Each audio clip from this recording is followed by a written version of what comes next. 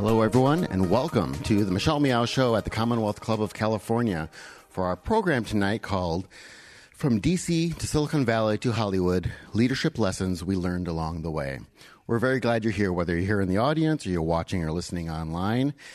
If you are here in the audience, lucky you. After the program, of course, stick around, take the elevator up to our rooftop. We've got some delicious food, some wine. We're going to have some book signing and a great chance to meet our speakers. We want to thank Ancestry for generously supporting tonight's program, and we are proud to partner with the APA Heritage Foundation to help celebrate AAPI Heritage Month. The Commonwealth Club, for those of you who don't know, we're a nonprofit, nonpartisan, or public forum, and we produce about 300 to 500 programs every year, even during pandemics.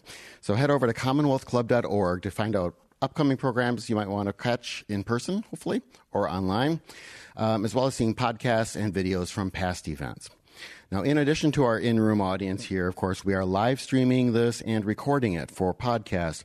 So if you're here in the room, please put your cell phones on silent or vibrate or just turn it off or break it. I don't know, whatever.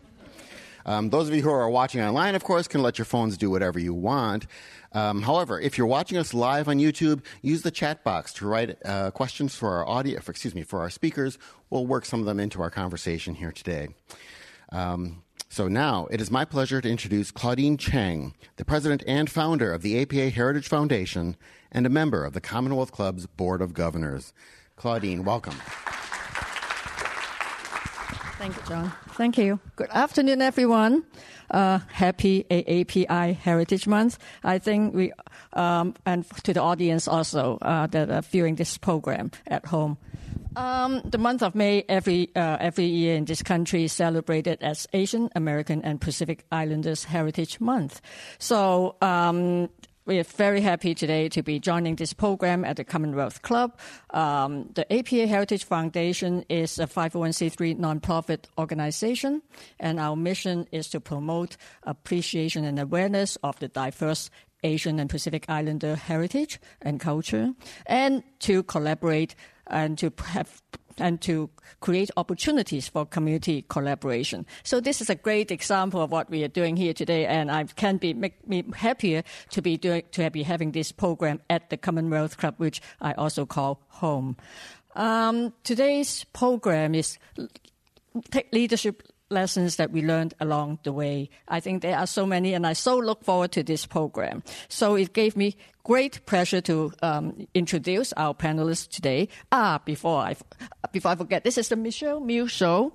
And so Michelle Meow is a fellow member of the Commonwealth Club Board of Governors. Her program is amazing. I actually learned about her programs before I met her, so I'm a good fan of the program. The program really focuses attention on many issues that faces our city, our country, but more importantly, it gives voice and presence to women and the community of color, and we really treasure this program, the Michelle Meow Show. And so, Michelle, and today we have 3 guest speakers, amazing women. I can't wait to hear from all your experiences. First, we have Deb Liu, the president and CEO of Ancestry, and author of Take Back Your Power, 10 New Rules for Women at Work. We so look forward to learning what the 10 new rules are. And then we have Congresswoman Marilyn Strickland with us. Congresswoman from the state of Washington, I understand, just got back to the country, and we really welcome you to San Francisco, Congresswoman. And last but not least, we have Abigail Hill Wen. Abigail is a filmmaker and author of many books.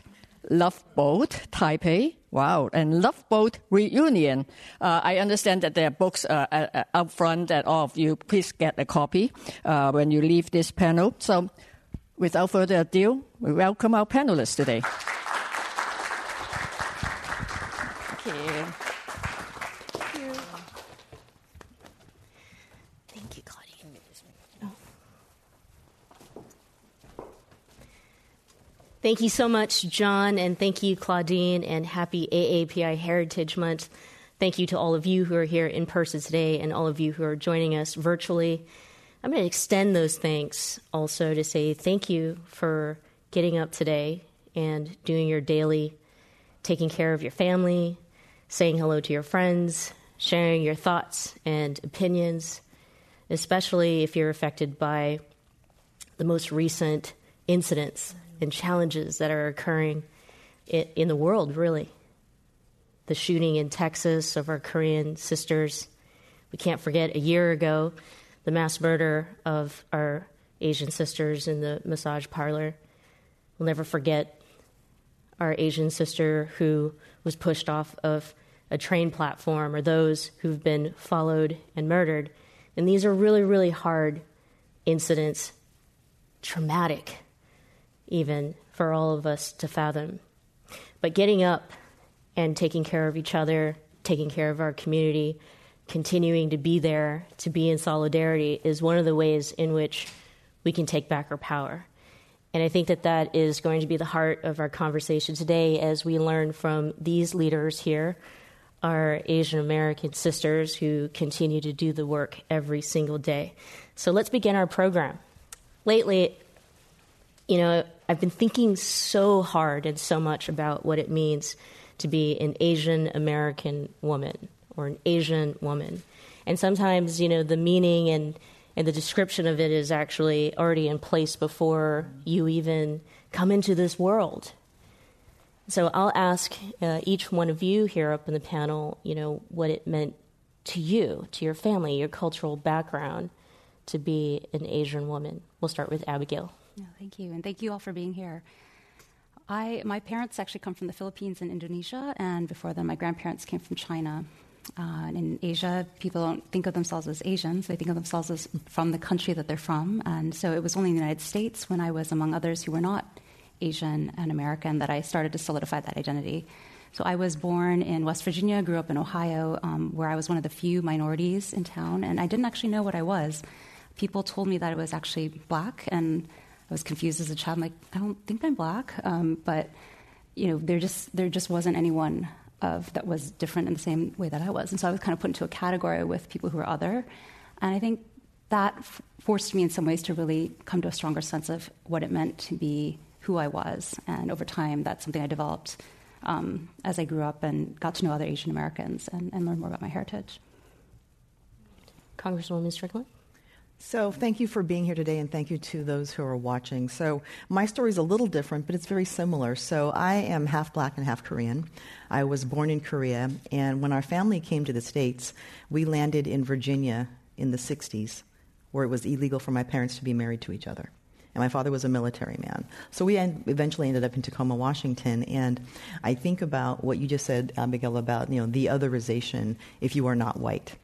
And how it feels when people treat you like you're something exotic or something different.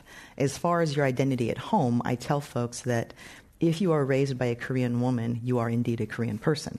But I'm often asked, what do you consider yourself black or do you consider yourself Korean? And so there's always like this false choice I have to make. And it's like, no, I'm a combination of all of my cultures and heritage. As far as being part of the, AAPI community, I go back to the time in which I grew up, where there was a lot of anti-Japanese sentiment coming off of World War II that was still hung over into the 60s and 70s. And so I think a lot of people who were of Asian heritage, like my mother's generation, her friends took American names. They worked very hard to not teach the language in the house because it was about assimilation. And as an adult, I think to myself, assimilation into what? What you realize is that our experience is the American experience. But coming up as a child, maturing into an adult woman, the country has changed and evolved. And with that, we now have a chance to have a very large platform and a stronger voice with our identity. I love that. And Deb, yeah. My parents came in the 60s when they were allowed to come. Basically, Right. They came here to come to college, and they lived in New York City, and I lived very close to my relatives. And so I grew up speaking Cantonese, and my relatives lived down the street. And then my parents decided when they were 6 that they were going to move to a small town in the South.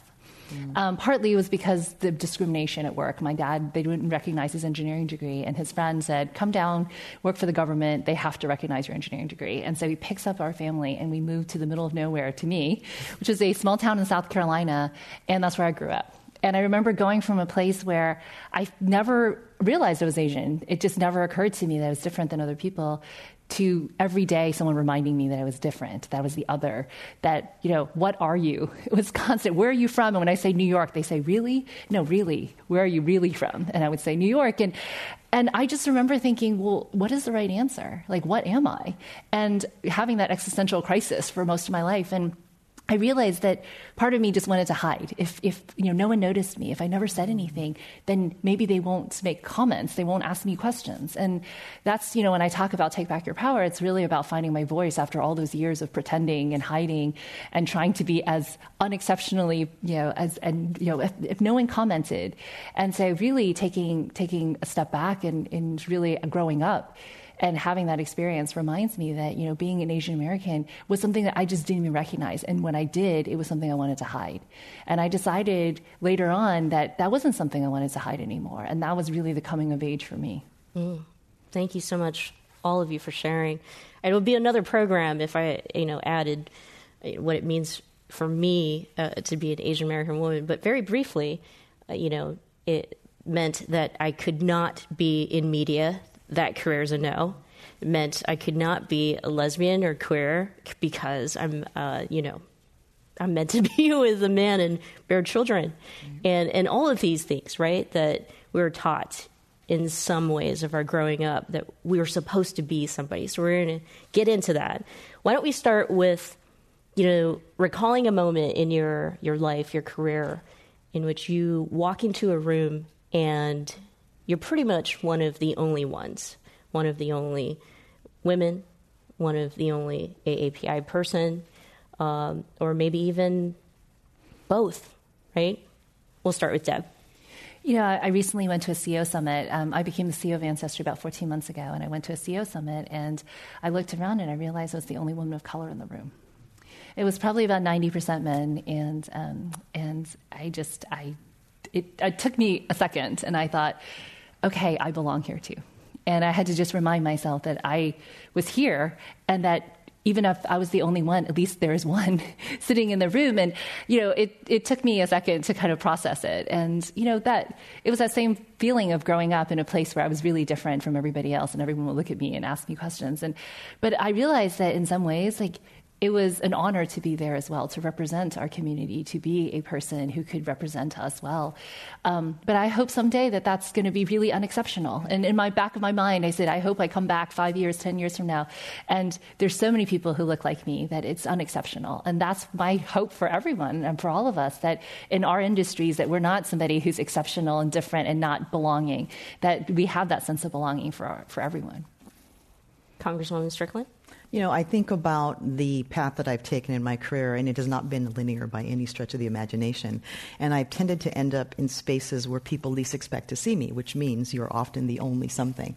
And I'm a lot of firsts. I was the first African American to be mayor of my hometown. I was the first Asian American. I'm one of the first Korean American women to be in Congress, the first African American from the Pacific Northwest. And I often say it is an honor and a privilege to be the first, but you never want to be the last. And so how do you, to your point, how do you normalize this? And I think about the different spaces and how people are sometimes surprised to see you there and just how they respond to you. And how sometimes when you are trying to make a point, they will talk over you, around you, through you, not call on you.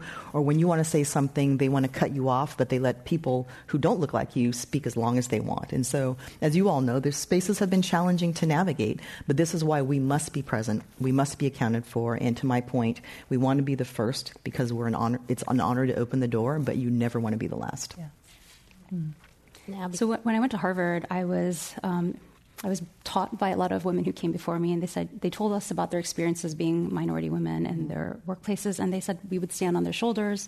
Yeah. We were going to enter a different world as equals, and I thought we were equal when we came out.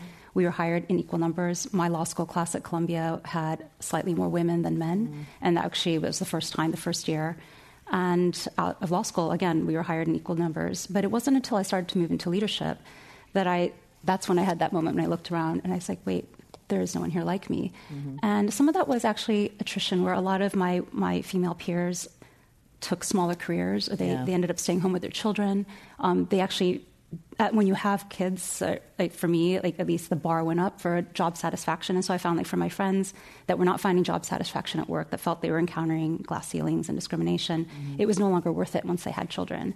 And so there came a period when I looked around like, wow, my network has vanished. And I talked to other women who said that that actually happens to women, something I'd never realized would happen. So I think as I started coming through the ranks and I began talking with my managers about, like, okay, I'm interested in growing as a leader, I'm interested in managing, that was also a moment of dissonance when the language I heard back was, wait, you want to manage people? And it was really something that was very foreign to them. And these were people who didn't go to colleges with me and my peer group that I'd come up through the ranks with.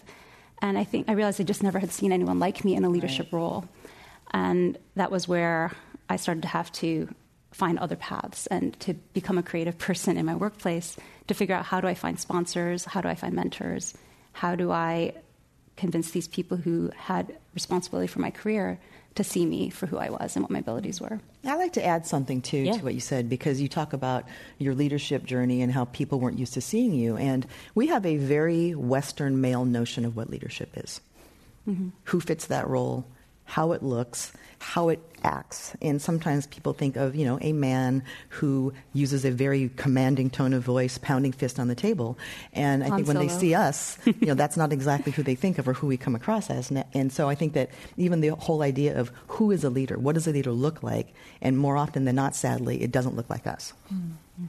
Great segue then to my next question, and we'll start with Abigail. I mean, so then what does... Okay, obviously, you're all very successful, and getting to that position of being considered successful and in leadership, we see a lot of people who don't look like you and not even, the same gender.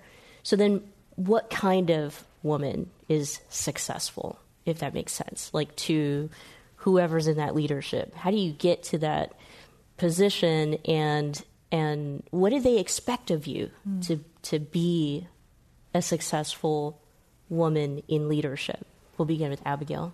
So I actually think we need to cast off those expectations, and that is how you get there. So Love Boat Taipei is actually about a group of Asian American kids who go to Taiwan and they rebel all summer. And, this is actually based on a real program that I attended growing up. And I believe that those skills of rebellion against the bureaucracy, the hierarchy was actually useful. In Silicon Valley, we reward the disruptor. That's what we're looking for. And so I think the same is true for being a woman in leadership. Like, we have to do things that are different, and that's the value that we bring, frankly. I have heard so many times, oh, that doesn't seem appropriate, or that seems inappropriate, or no one's ever done this before. And then that makes me immediately think, like, well, why hasn't anyone ever done this before? And maybe we should be. And I think a couple examples. So when I was coming through the ranks, breastfeeding at work, completely taboo, completely inappropriate. I heard it in the halls of Congress, actually, where there would be some women gossiping about the woman breastfeeding in the bathroom, or pumping in the bathroom, rather. And now I'm so thankful when I walk around the airport and I see facilities for breastfeeding, and I see rooms that have been taken over in schools for the staff who are pumping. And so that's an example, I think, of just ways that things shift over time, but only because a woman is in charge and said, we actually need these facilities. And so I think that's kind of what we need to bring to the table as women, as people who see things from a different point of view. We will have eyes to see things that other people in leadership traditionally have not. Congresswoman Strickland? Well, it's interesting you talked about the breastfeeding, because we actually passed a bill in the House requiring employers to have breastfeeding facilities at businesses so that more women can participate in the economy. But, I think about the conversation about, how we show up and what it means. And, I think about the work in the diversity, equity, and inclusion space. When I first started working back in the Stone Ages, diversity was a really big deal. And they would have a diversity committee. And, of course, they try to find every person of color and put them on the committee. And I remember thinking, we're not the ones who need to have this conversation. And so I think about the evolution of that whole DEI conversation and what it means now. And, when I think about it now, you often hear companies or organizations saying, we want you to come to work as your authentic self. And then when you are, they're not ready for that. And so what does it really mean to live those values and to be inclusive? And I would say, for me, and everyone's at a different stage and a different place in their career, and you work for different organizations. But for me, it's like, I don't need to prove my competence anymore.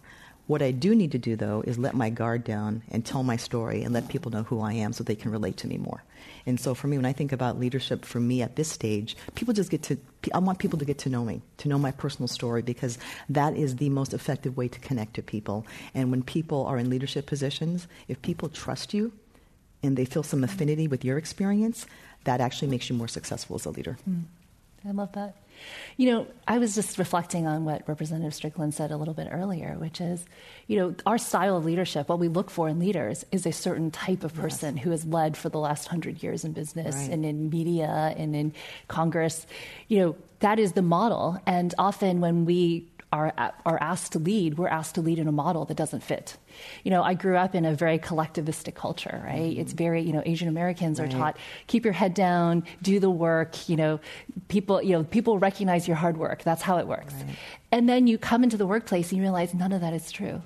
That if you do the work and you put your head down, your team doesn't get any recognition, you don't get any resources, you're not fighting for the things that you want. You realize you have to speak up in order to succeed. And that was so difficult for me because I grew up in being taught all of these things and then finding out when it hits you in the face that it's not true. And I wrote a lot about this, and I wrote this article about what it was like, finding my voice as an Asian American leader. And I'm not what a leader looks like. If you are going to imagine, so when I became the CEO of Ancestry, they told the leadership team they would meet with me, but apparently they didn't tell them who I was. So they gave them a Zoom link, and I showed up. And I just remember thinking, you should Google me right now because I think I am not what you thought, I would be on the other side. And that's okay. I'm okay with that. But at the same time, I remember when I wrote this article about, what does a leader look like? It doesn't look like me. And I had learned all these skills in order to adapt. And I remember somebody who I really respected read the article before it was published. And she said, well, it just smacks of assimilation. And I was really crushed because when you say the word assimilation to someone like us, it's you're giving up everything that you believe, your heritage, your culture, in order to become someone else. And I thought long and hard about it, and I wrote her back, and I said, actually, I treat this as adaptation, that this is how we adapt to the culture that we live in so that we can succeed, so that we can make it okay for someone like us to be successful. And that hopefully someday it's unexceptional for people to breastfeed in the office. It's unexceptional that people like us are not sitting here because we're exceptions, but that there are many people like us. And so I've had to change the language and the acceptance of what leadership looks like for myself. And I banned the word assimilation from my language. And I instead say, what does it take to actually overcome this obstacle? What adaptation do I need to have? Because adaptation is about survival. It's about thriving. And assimilation is about hiding. And I no longer want to do that. And assimilation is about sacrificing your identity to be accepted, to be taken seriously. And so I love your definition of adaptation because that's what we have to do to survive in this world. Yeah. Same. Wow, that changes my perspective a whole lot. Abigail, could you talk a little bit about, because, you have experience in the AI world. How does gender, how does that get defined in the AI world? It's a really great question. So there's AI, the industry and the technology, and then there's AI, the corporate world, right? So I think AI, the corporate world, we've talked a little bit about that there's an underrepresentation of minority voices, which I think the industry is actually thinking very hard about and doing a lot of great work. And then there's AI, the technology, which, we've seen some of the iconic headlines where the algorithms for human resources is not correlating women with leadership roles. And we see, this is actually a harder problem to solve than it looks on its surface. It's not simply about making these algorithms or gender neutral. The problem is that they're mining data, historical trends. And actually what was fascinating to me to see this come out is that, it's there in the data. Sometimes we can wonder, are we just making this up? Are we imagining implicit bias?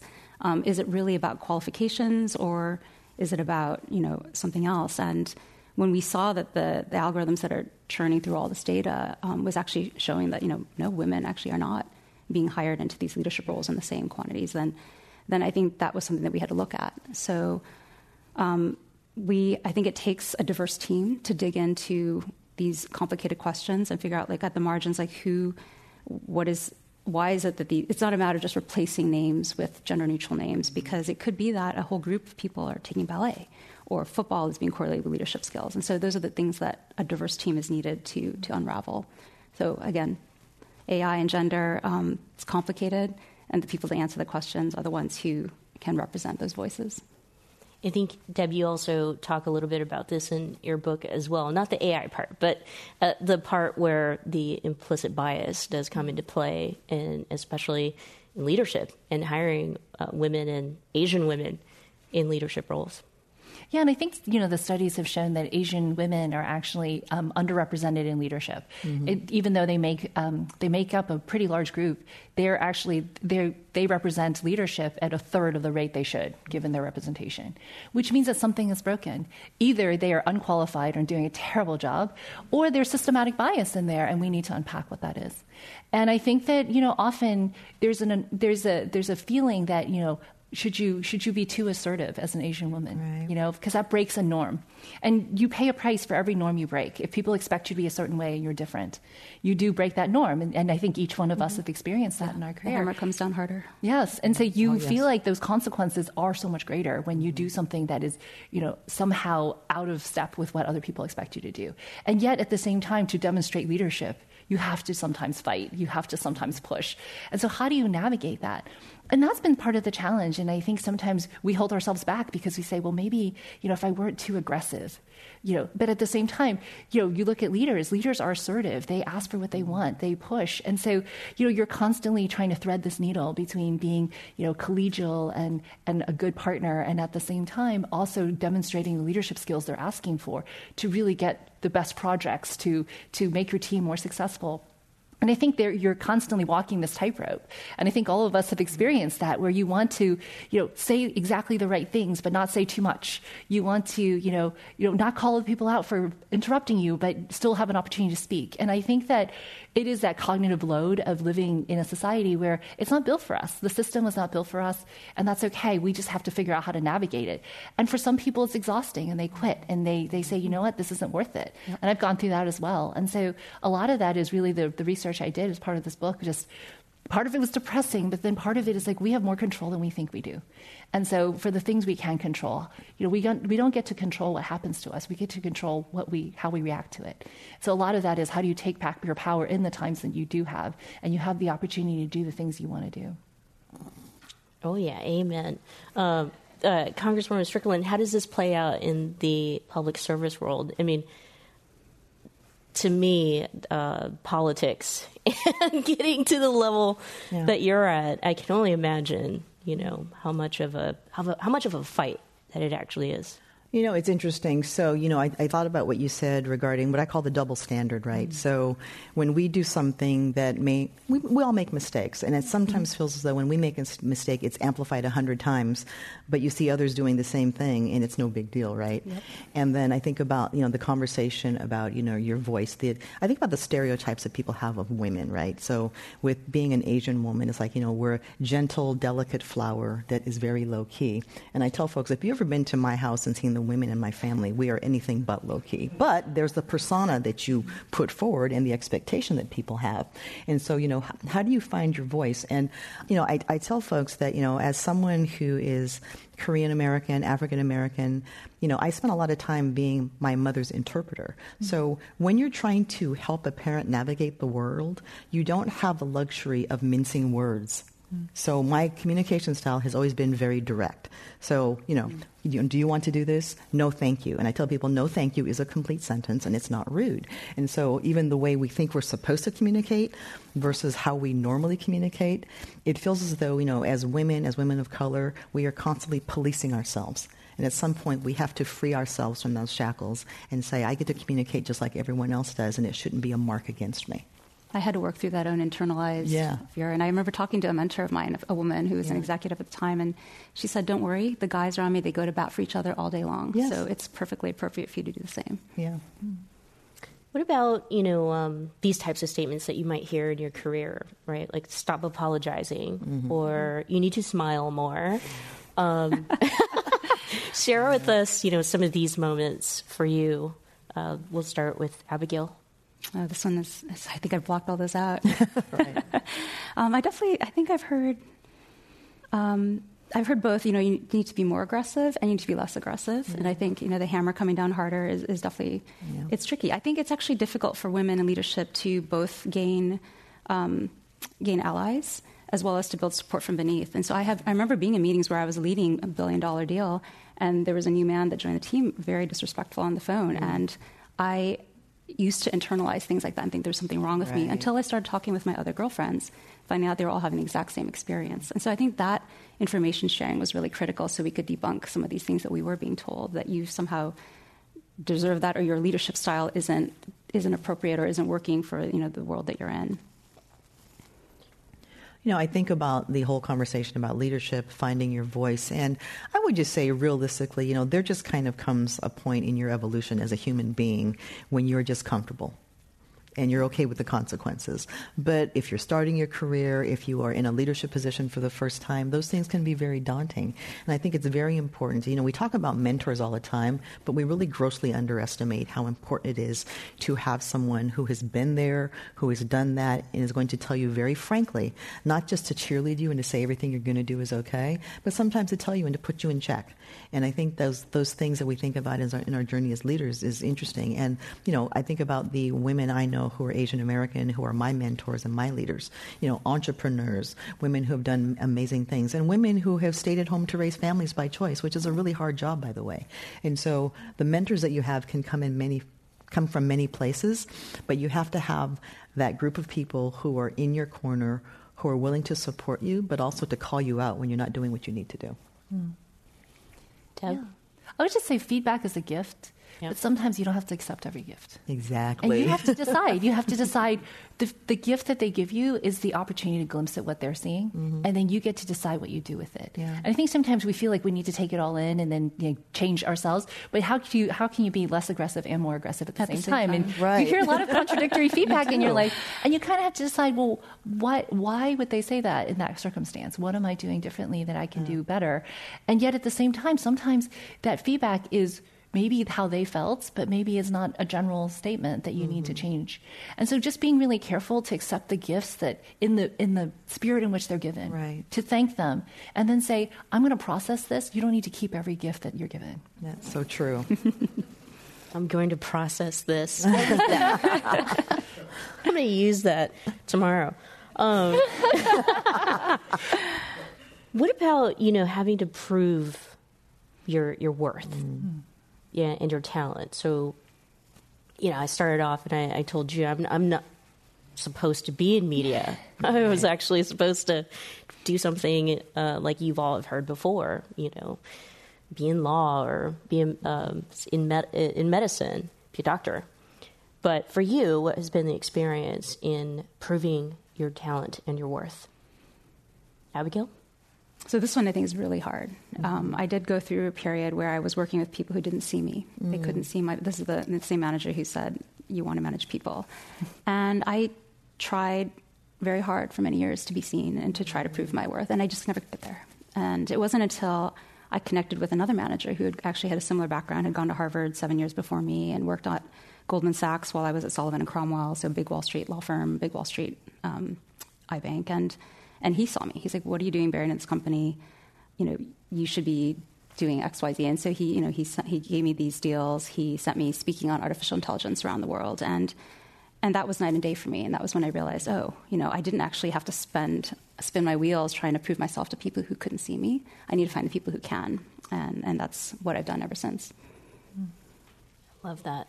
Congresswoman Strickland? I would say that when we think about proving your worth or showing that you're capable, we sometimes assume that it has to be in front of a large audience. And that isn't necessarily true. And so, I think about just the evolution. I remember when I graduated from University of Washington, and then I got a graduate degree from Clark Atlanta University, which is a historically black college and university, and I came back home to Washington State. And I was looking for jobs, so I had lunch with someone, and I was just like, just raring to go and trying to prove myself. And I remember this friend of mine said, you need to just calm down.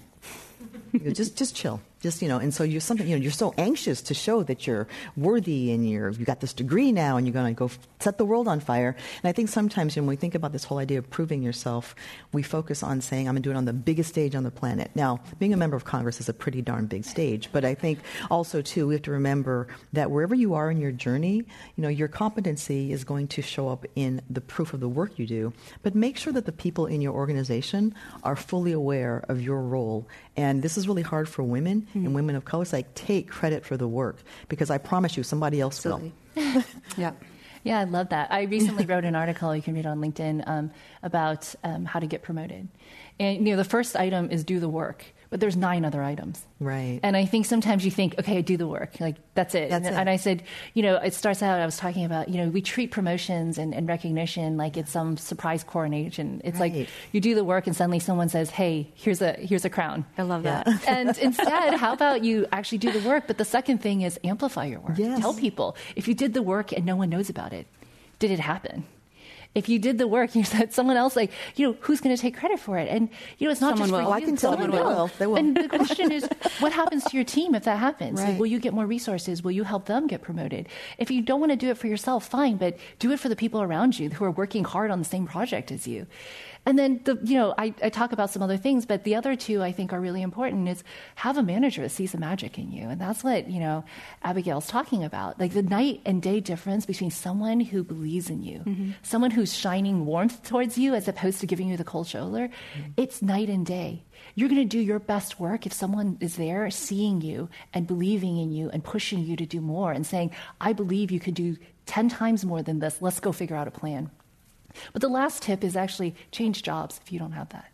Yeah. If you're in an organization, if you're stuck and you're feeling like you can't move forward, sometimes it's just the wrong fit. And it's time to cut bait and move to the next thing and actually find those things that you can thrive in. And that's a hard thing to say. We all have the sunk cost fallacy, right? It's this thing where, but I committed so much resources and so much time and I did all these things and I have, all these connections. But sometimes the best thing is to start anew, to press the reset button. And, that's as you kind of look at your career and your life, sometimes the reset button is the most important thing. They say that men are promoted on potential, but women on performance. Yeah. But if no one recognizes your performance where you are, you might as well start in a place that will. And so really give yourself that opportunity. And, as I was doing research for that article, I talked to a lot of people and I heard all of their challenges, and that's how I put it together. And I just said, the one thing is if you have a sponsor, if you have a manager, if you people believe in you, that's magic. And, everything else, there's a prerequisite of actually doing the work.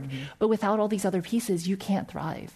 And I would also add this too. I mean, I think about there's this thing that exists now that allows you to just amplify, and it's called social media. And so you can talk about, if it's not classified, the project you worked on, you can thank your team, but there's a way to get the information out there that didn't exist a while ago. Yeah, and help each other. And we help absolutely, each other. and amplify each other's voices. Thank you, Commonwealth Club, for seeing me and giving us this platform and opportunity to have this conversation. That's right. Just a couple more minutes before I turn over to audience questions, so thank you for submitting them. Gosh, this conversation is so mind-blowing, and I have so many questions. I wanted to talk about the part where, yes, right, like if the space is not treating you well, you're not being seen, or you don't have the sponsors and managers, maybe it's time to hit the reset button. For all of you, you reached a point in your career in which you could afford to say, hey, you know what? I'm shooting for the stars. I'm going for what I want. So let's talk about, that transition. And for yourself, for example, Abigail, being successful in the artificial intelligence industry, I'm pretty sure they did not want to let you go. Having gone through Harvard and law school, I'm sure somebody expected you to become a law professor. And here you are today. You're an author of and a young adult, author, and writing about romance and fantasies, and then now filmmaker. Right. The books are being turned into films by Netflix. Congratulations, by the way. Thank you. But so we'll start with you. That moment in which you can afford to take a risk for yourself and going for what you want. So yeah, when I look back, I see all the footprints leading me to where I am now, and it does feel like it's the confluence of all the things I've done before. So filmmaking is actually, I've heard it described as the intersection of technology, finance, and creative storytelling. And that's exactly what my past lives have been. But I also see the same thread going through everything. I studied government at Harvard, international relations. I came from an international family with parents from different parts of Asia and going back to visit as a young child. And I would hear stories about global conflicts. The perspective I learned about U.S. foreign policy in Ohio in school was very different than the perspective that my family in the Philippines had. And so I grew up always knowing that there's multiple stories to be told. And I went to law school because I cared about social justice. But what I found was, as I started working in law, in tech, in artificial intelligence, like all those social justice themes that I cared about were still going to be played out wherever I was. And that's, whether that's through hiring practice, through promotions, or in venture capital, where we found a lot of women did not have access to capital, women and underrepresented minorities. And so actually when I was at my VC fund, we started a fund specifically targeted towards minority and women. And that was important because we found that the questions that were being asked of men, male entrepreneurs, to Deb's point, like it was about their potential, and to the females, it was like, what numbers do you have to back up what you're doing? And oftentimes people could never get there. They just could never get comfortable with that team of women or a female founder. So for me, all those things, all those themes in my life, international relations, social justice, implicit bias, these diverse experiences that we have and that we can bring to the table, those all have come together in my creative work now. So Love Boat Taipei was a group of over 30 different Asian American characters, and I wanted to showcase that diversity that's in our community that we see, but that wasn't reflected in media. So my characters are funny, they're sad, they're doctors as well as entertainers, and they fall in love. And I think showing that human side of us is also really important. We make bad decisions, we make good ones, we fall in love, we have friendships, we have drama. It's all there in our community, and it's part of what makes us human. And being able to showcase that through my work now and to reach so many people through the work has been really such a joy. And then same thing with Love Boat Reunion. It's about a girl in tech. It's about Sophie Ha, who is my girliest girl from book one, the cheerleader who's boy crazy, thought she was supposed to get married to a rich guy. And then in book two, she's now a woman in tech, and she's trying to be her full girly self, which I love in a world that's predominantly male-dominated. And that's something that is important to me. I have future books coming, more film work, and all of them kind of address and touch on all these themes. So I'm grateful to be able to bring it all together now. Congresswoman Strickland, I mean, you went from successful in private sector to public. So making that big jump and leap to something that you're really passionate about. Talk to us about reaching for what you want. Yeah, I mean, I think that it takes you a while to get to the point to figure out what you do want, but you definitely, along the way, figure out what you don't want anymore. And I think about, my first job out of college was for a large insurance company. Then I worked for a nonprofit organization. I went to graduate school. And I said earlier, my path was not linear. When I came back to Washington State, I was working for this really small coffee company I hadn't heard of. And they were just about to go into the Chicago market. And it was Starbucks. And so I think about, again, just public sector, private sector. And, I was recruited into public office. And like a lot of women, my initial response was a checklist of all the things that would hurt other people in my life if I decided to run for office. And I was finally talked into it. And there's a punchline to this story about who talked me into this. So there was someone who was a former mayor. He was the former Speaker of the House in Washington State. But the punchline is that he was my guidance counselor when I was in 8th grade. So he was the one who said to me, you should probably go into politics. And when I finally ran for city council, 2 years later, the person who was the mayor was termed out. So I declared my candidacy to run for mayor. And I remember the daily paper called it audacious. So I won that race. It was a very close one. And I think, that was, you have these moments that give you confidence. And I remember, my husband says to me every time there's an election, he goes, are you ready to win tonight? I said, I am. He goes, are you ready to lose tonight? I said, I am. And I think the mindset of understanding that it could fail miserably in front of the whole world is something that gives you the strength to try and do big things. And I think about in the terms of electoral politics, it's not the embarrassment of losing, because you'll get over that pretty quickly, but you feel so horrible that you're going to let people down. The people who donated to your campaign, the people who volunteered for you, the people who went out and knocked on doors for you. And so I think sometimes as women, again, putting everyone else first instead of thinking, I should be a member of this body because of my life experience and because that voice is so desperately needed. So sometimes our default position is, how does this affect everyone else, as opposed to saying, no, I need to be there because I have responsibility for every single person who is denied civil rights to be there now and to continue to do the work and to make sure that more people are part of this society and are treated with respect and dignity and have their rights as well. I love Thank that. you so much. You know, one thing we didn't talk that much about is our husband and kids. And, you know, there's a quote in my book from Sheryl Sandberg, the most important career decision you ever make is who you choose to marry. And I met my husband when I was 18, and I have 3 kids with him. And, you know, we've been together for many years. If I tell you how many years, then you'll know exactly how old I am. But I actually, you know, I think that a lot of that risk-taking, the ability to risk-take is if you have, you know, a spouse who is the safety net, somebody you can fall back on. You know, somebody with health insurance. You know, somebody, you know, I went to a startup coming out of business school, and he was working at a law firm, and the startup worked out. It's called PayPal. Just like that. So, you know, and I thought, well, you know, I'll join the startup. What's the worst that can happen, right? And, you know, we support each other. And I think that for, you know, having a supportive partner, knowing that you have a safety net, someone who can pay the mortgage if something goes wrong, that is an incredible amount of freedom that I think we underestimate. And I think we as women don't always talk about having a partner who's there, who's doing, you know, half the household management, who's, you know, making sure the kids are fed tonight.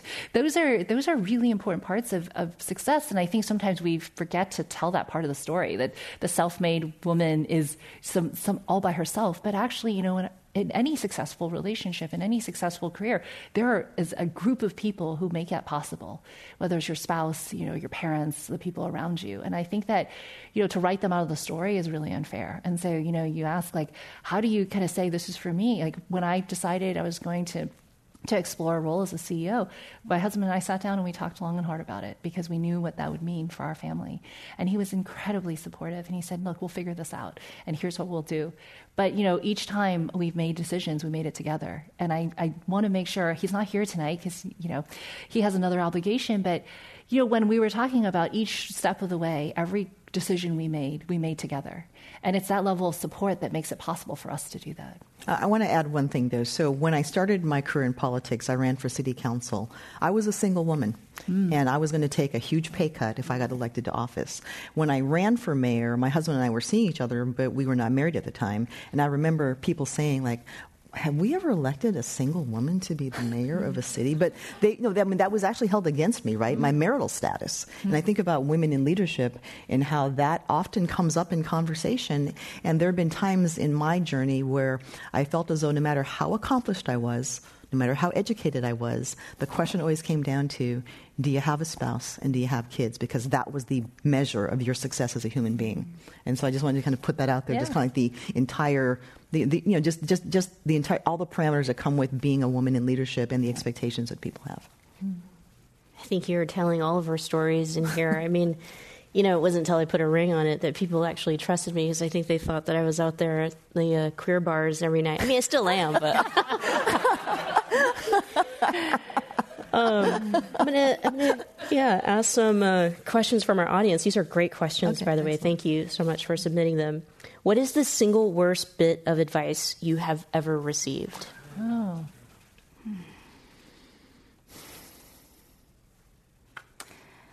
So I think that, you know, to hit the moon, you have to shoot for the moon. If we're going to colonize Mars, we have to actually dream of colonizing Mars. And so I think we need to dream big. And I have had people in my life who have dreamed small for me. And I think that's when you have to turn it off. And even now, recently, someone actually suggested that Love Boat, why don't we try to make Love Boat Taipei into an indie film? Because they knew I was interested in films. And I said, it's actually already been filmed. It's done. We're working with Lionsgate and Ace Entertainment, which did, you know, To All the Boys I Loved Before for Netflix. And it was kind of a big lesson to me, you know, that even now it's still there. And if I had heard that before I had my film deal, then maybe I would have gone that route, which is perfectly fine, but it just wasn't the bigger path that I wanted for the work. So yes, dream small is the wrong advice. Right on. The worst piece of advice I received was someone told me that I should go to church because it's good for my career. And I said, you know what? I bet God knows why'd I do that. And she would not be pleased. I think for me, it's the way I grew up. My parents were very much put your head down, you know, do the work. And I don't think they understood the reality of what it takes to be a leader in today's workplace. I think, you know, my dad worked for the government. My mom had a series of different jobs. And, it was just like for them, it was mostly survival and thriving in a country where, their language skills were not as good and they struggled in a bunch of ways. And so for them, they just said, hey, this is good enough. And when I wanted more, I think they were really surprised. And, and even to this day, I think, it was really surprising to them. And it's not because they don't love me. It's because, they were really worried for me that I was going to do too much, that it was going to be too much, that I wouldn't be able to have a family, that I wouldn't, thrive. And so I honor them for why they told me those things. But at the same time, that was the thing where when they said, hey, we just, it's okay. You don't need to work so hard. You don't need to be the best. You don't need to, and I was that kid in high school who was like, I'm going to get out of this small town. I'm going to get a college scholarship. I'm going to graduate number one in my class. I'm never going to look back. Right. And they just thought, why? What's wrong with this life? And, now I just looking back, I think, they gave me the foundation where I am. And so I in no way fault them for the choices that they made or the advice they gave me. But I tell our kids, dream big and want more. And don't just do the work, but do the work, amplify it, and, really thrive. Who are some of your heroes and sheroes? Well, I would say that, I talk a lot about Sheryl Sandberg was my sponsor. And so I was very honored for her to, I'm on the board of Intuit. She introduced me to Brad Smith, who was the CEO at the time. And she introduced me to him many years before I was on the board. And she said, someday he'll have a board seat open and maybe you can join their board. And I thought, I'm nobody. I wasn't even a VP at Facebook. I was like a director at the time. And I thought, this is insane. I met him and a few years later, sure enough, a board seat opened. And she said, you should interview for it. And so, she just opened up so many doors for me, things that I never would have thought to do myself. And I think I work really hard to pay that forward. And there's so many of those amazing women in my life who have opened doors, mentors and sponsors. And there's too many to name, but it is those people who believe in you more than you believe in yourself, who give you opportunities. And she was also the one who gave me the hardest piece of feedback, which was, you can stop fighting now. I have a lot of fight in me, as you can tell. And she said, you've won. You've got to just take a step back. And I realized she was right. And it's somebody who's willing to tell you the truth, but also open doors for you. That's really precious. I would say that my two sheroes are my mother and a woman who's a businesswoman who's been a longtime supporter of mine. I'm Leah Armstrong. So I'll tell you a bit about both. So even when I'm having my absolute worst day, feeling sorry for myself, pouting, sulking, complaining, I think about my mother's journey as a young woman growing up in Korea during the Japanese occupation, being forced to learn and write the language, marrying a black man in the military, coming to the United States of America with their baby, not knowing a soul, and all the things that she endured, but all the way she persevered. And I use the word resilience to describe her, but at the same time, I recognize that the word resilience means that you have experienced consistent trauma. Then I think about Leah Armstrong, who's a Korean-American businesswoman who started out as part of a nonprofit organization to help Korean-American women who were married to American soldiers just feel like they had a place at home in our community. And from that, she ended up building an empire of retirement homes and was bought out by a company in Kentucky and has done really well for herself. But she has never stopped giving back to the community. She does scholarships, she donates a lot, and she does it very quietly on the DL. And back to the conversation about everything you do doesn't have to be on a loud, visible stage. You can be very effective and you can lead with a very quiet but very, very respected and profound voice. I have a couple as well. I would say Justice Ginsburg. So we actually shared a number of things in common. She was also at Columbia Law School. Her daughter was on the faculty. I had a chance to interview with her for a court clerkship. I came in. She told me she wrote me a letter saying it was splitting hairs between me and another colleague. But she, is an incredibly intelligent woman, a pioneer in her day. I loved the documentary and the film that came out on her life and how she was both a mother. I remember when I interviewed her, we talked about having children during law school and just kind of navigating that world. One of the things I loved, especially I think in one of the films, was she was up to present for the court, and her husband said to her, "You just haven't had practice." And that's actually something I've seen a lot, and this is why we have to talk about systemic bias, because there are a lot of people who don't seem qualified on paper because they haven't had those experiences. Right. They haven't had the opportunities because of prior biases. So, faculty for Harvard Law School, it used to be that one of the criteria was a Supreme Court clerkship.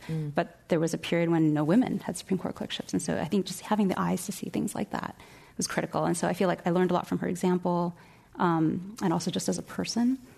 And I loved that she went to the opera with her colleague Justice Scalia, even though they sat on different sides of the aisles. And the other person being my grandfather, who passed away a couple years ago. He left China when he was 18 and was separated from his wife for 10 years. Wow. But he stayed faithful to her, and 10 years later they were reunited in Indonesia, of all places, and eventually moved the entire family. So I have 100 family members in California thanks to him. Wow. And all his wonderful children and grandchildren. And he's been a model, I think, of just joyful living. He's grateful for everything he has, despite all the things that he's come through in his life. Justice Ginsburg. I wish she was here, but I guess, that's the torch that we all have to carry now, right? Is life easier or harder for young AAPI people today than 10 or 20 years ago? And maybe one of you can answer this question. I will answer it in the context of how I've seen young people experience the world in the last decade. And I thank God every day that I did not have to live through my teen years with social media. Because it's a fantastic way to get to know people, to be in touch with people. It can be cruel and ugly and make people feel so horrible about themselves. So I just think that the challenges they face are different because we receive information and we interact with each other socially on a much different scale. So I would say that, and some of them have lived through, a recession, a pandemic, and so I would say maybe overall they remain optimistic, but at the same time, I just think that they have been through things that a lot of us have not. And maybe this question is for you, Deb. How have you, as a woman leader, helped change the experience for younger women at work? Well, I think it's really being a role model of what's possible, right? I think it's really thinking hard about kind of what kind of atmosphere we want to create and how do we actually create inclusive spaces for people to represent their point of view. I think it's easy, to have teams that are, if you actually look at the studies, it's not the homogenous teams or, it's not the teams that have all the superstars. It's really, how do you build psychological safety into every team? How do you actually talk about, building trust and building relationships as part of, team building? And it's hard. The more diverse the team is, the harder it is to build psychological safety, but the better performance you get out on the other side. And so really talking openly about why that's important, why diversity is important, why bringing more voices to the table is really important. When you bring different voices to the table, you get more ideas. You're challenging each other. You're actually sharpening each other. And I think that really kind of saying that's okay to actually come together and to have teams open up, that's a really hard thing to do. But at the same time, the results for the business is so much better because you're getting the best of everyone. And how about this question for you, Abigail? After everything, you're very busy right now, but what goals do you still have hope to achieve? Oh my, I'm living it now. I love it all. I have more books coming. I have more film things in the work, TV things that I'm looking at. So Love Boat Reunion came out in January. I have another book coming out next year, and the film. Hopefully we'll have more to share on that soon. So I think it's this. It's like it's talking with people. It's meeting other allies, other women leaders, and thinking about how can we make the world more inclusive, more understanding, and how do we bridge communities. So, I'll answer the question about my sheroes, and it's all three of these leaders who are sitting right up here who've made so much change and inroads for all of us. And I found myself, doing the whole imposter syndrome thing, where before we started, I was like, what in the world am I doing? What business do I have sitting next to these three individuals who've done so much and are so incredibly intelligent and amazing? And so I had to roll that back and be like, I'm up here for a reason, though. Absolutely. Yes. So let's talk a little bit about imposter syndrome. How do you deal with it, and how do you make sure that you don't fall into it over and over again as you continue to succeed? We'll start with Abigail. I think we always struggle with it, and maybe that's partly the world that we live in. There are voices that tell us that we can't do it and we can't be there, and we haven't had models. We haven't seen people like ourselves growing. I remember one of my faculty at my MFA program, who's an Indian American woman, she said she didn't know she could be an author because the only authors she ever read were dead white men, none of which applied to her. And I realized that was true for me too. I just didn't know I could be an author. And I remember even sometimes I would talk to people before I had a book deal, and they would laugh, like, oh, well, that's fun, but maybe you should, take it down a step, or people thought like, oh, maybe you'll be like so-and-so, and they'll name one of these, these dead white men. But they didn't really see me that way, and I think, frankly, I didn't either.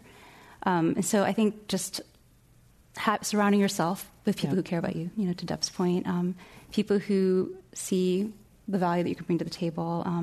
I am here today because my critique partners continue to read my work. They were all published ahead of me. I was like, why are you guys still reading my work? They had 2 books published, and I had nothing. But they believed me, and they kept me going. And I did hit rock bottom at one point when I had written 5 novels. They'd all been rejected. And finally, Love Boat Taipei hit. But they saw it, and I wasn't able to see it. So I'm grateful for that. Congresswoman Strickland? I would say that I had this moment about a decade ago when I was in a room with some very, very accomplished people. And I remember going home that day thinking to myself, these people are accomplished and they're famous. I said, and they're really not that different from me. Mm-hmm. And this wasn't to denigrate them or what they've accomplished, but I think you just kind of have these moments where you're like, wait a minute, there's a moment of clarity here. So if you want to do something, if you want to be ambitious about something, you have every right to do it. And, I'm going to get a little political here, but I think, the president who served before Joe Biden pretty much erased any imposter syndrome that I would ever have about anything. Because it just shows that, if you decide that you want to do something, you have the support network, anything is possible in America. And Deb? I think we do a disservice to kids. Like in school, there's like grades. You can get 100. You promote in a regular interval. Everyone goes together, and we have this idea that like there's a class rank. When you get out into the world, someone's better at you. Someone's better than you at everything. That's right. Like if you just walk into a room, you're never going to be the best at everything.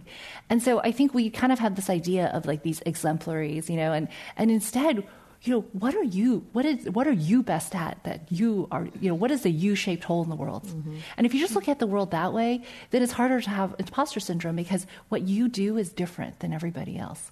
And so one thing that I said I was going to do early on was, I'm not going to be the smartest. I'm not going to be the best at all these things. But what I can do is I can learn faster. I can adapt faster. And if I just keep doing that, I will always be ahead of the game. And, that has really served me well. So when I go into a situation, I don't know something, I try to learn as much as I can. I do a ton of research. I force myself to write an article every week, but I'm trying to learn something new every single week. And it's really, accelerating your pace of learning is actually a really special skill that I've honed because I have imposter syndrome. And it's taught me so much more because now I can say, you know what, I learned that. I can learn this and I can do the next thing.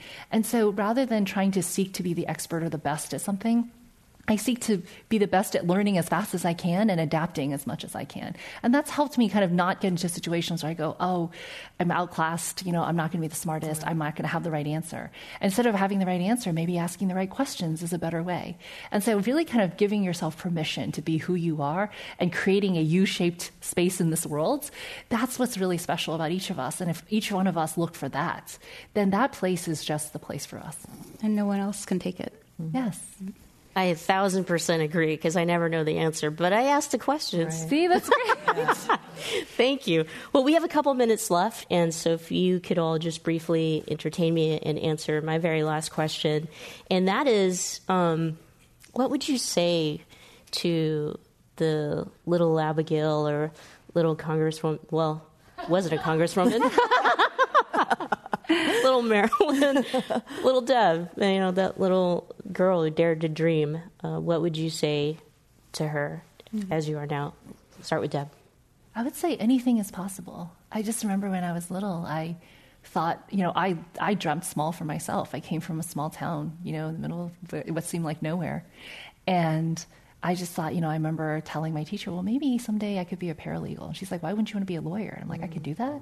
Yeah. It just never occurred to me what was possible. And I dreamt really small. And now that I see the possibilities for my kids, I talk a lot about, if you have the world, anything's possible. Do what you want and imagine big. And I think, sometimes we do dream small for ourselves. Maybe that's the advice I shouldn't have given myself. But, looking back at the last, few decades, I realized that, you can accomplish something if you can imagine it.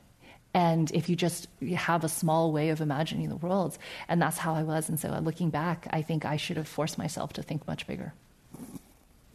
I would say for me, and I think a lot of us who are of Asian American, Pacific Islander ancestry, it's okay to fail. Mm-hmm. And, we come from homes and culture sometimes where there is just so much pressure to do well, to be the best, to always excel at everything.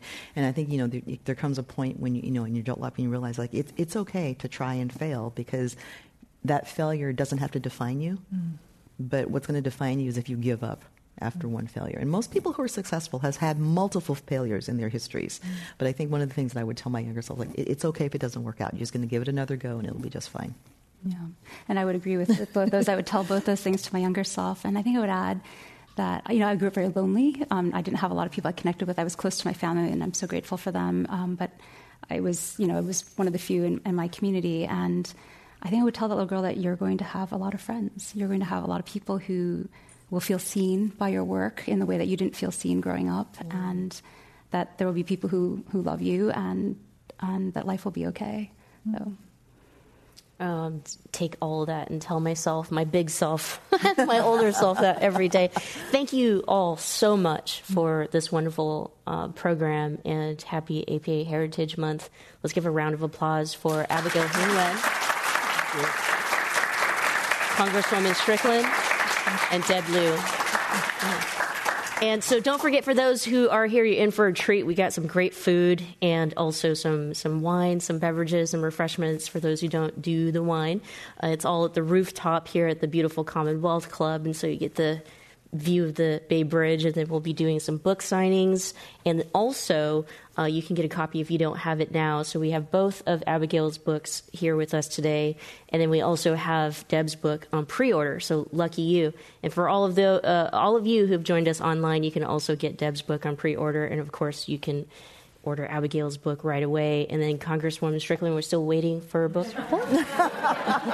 Well, in all my spare time, I'm going to do one. There will be a book coming, though. I was actually telling someone that, again, everyone has a very compelling personal story, and I think I have a very interesting family history to share. So one day, you'll get a book from me. That's awesome. Can't wait. Well, thank you, all of you, for joining us here for this program at the Commonwealth Club. Thanks all of you who joined us online. For more program information and some upcoming events, head to commonwealthclub.org. For Michelle Meow specific programs, you can go to commonwealthclub.org/MMS. We thank Ancestry for their generous support of this program today, and also the wonderful partnership of the APA Heritage Foundation and Claudine Chang. We'll see you up there on the roof, and for those who are at home, we'll see you next time.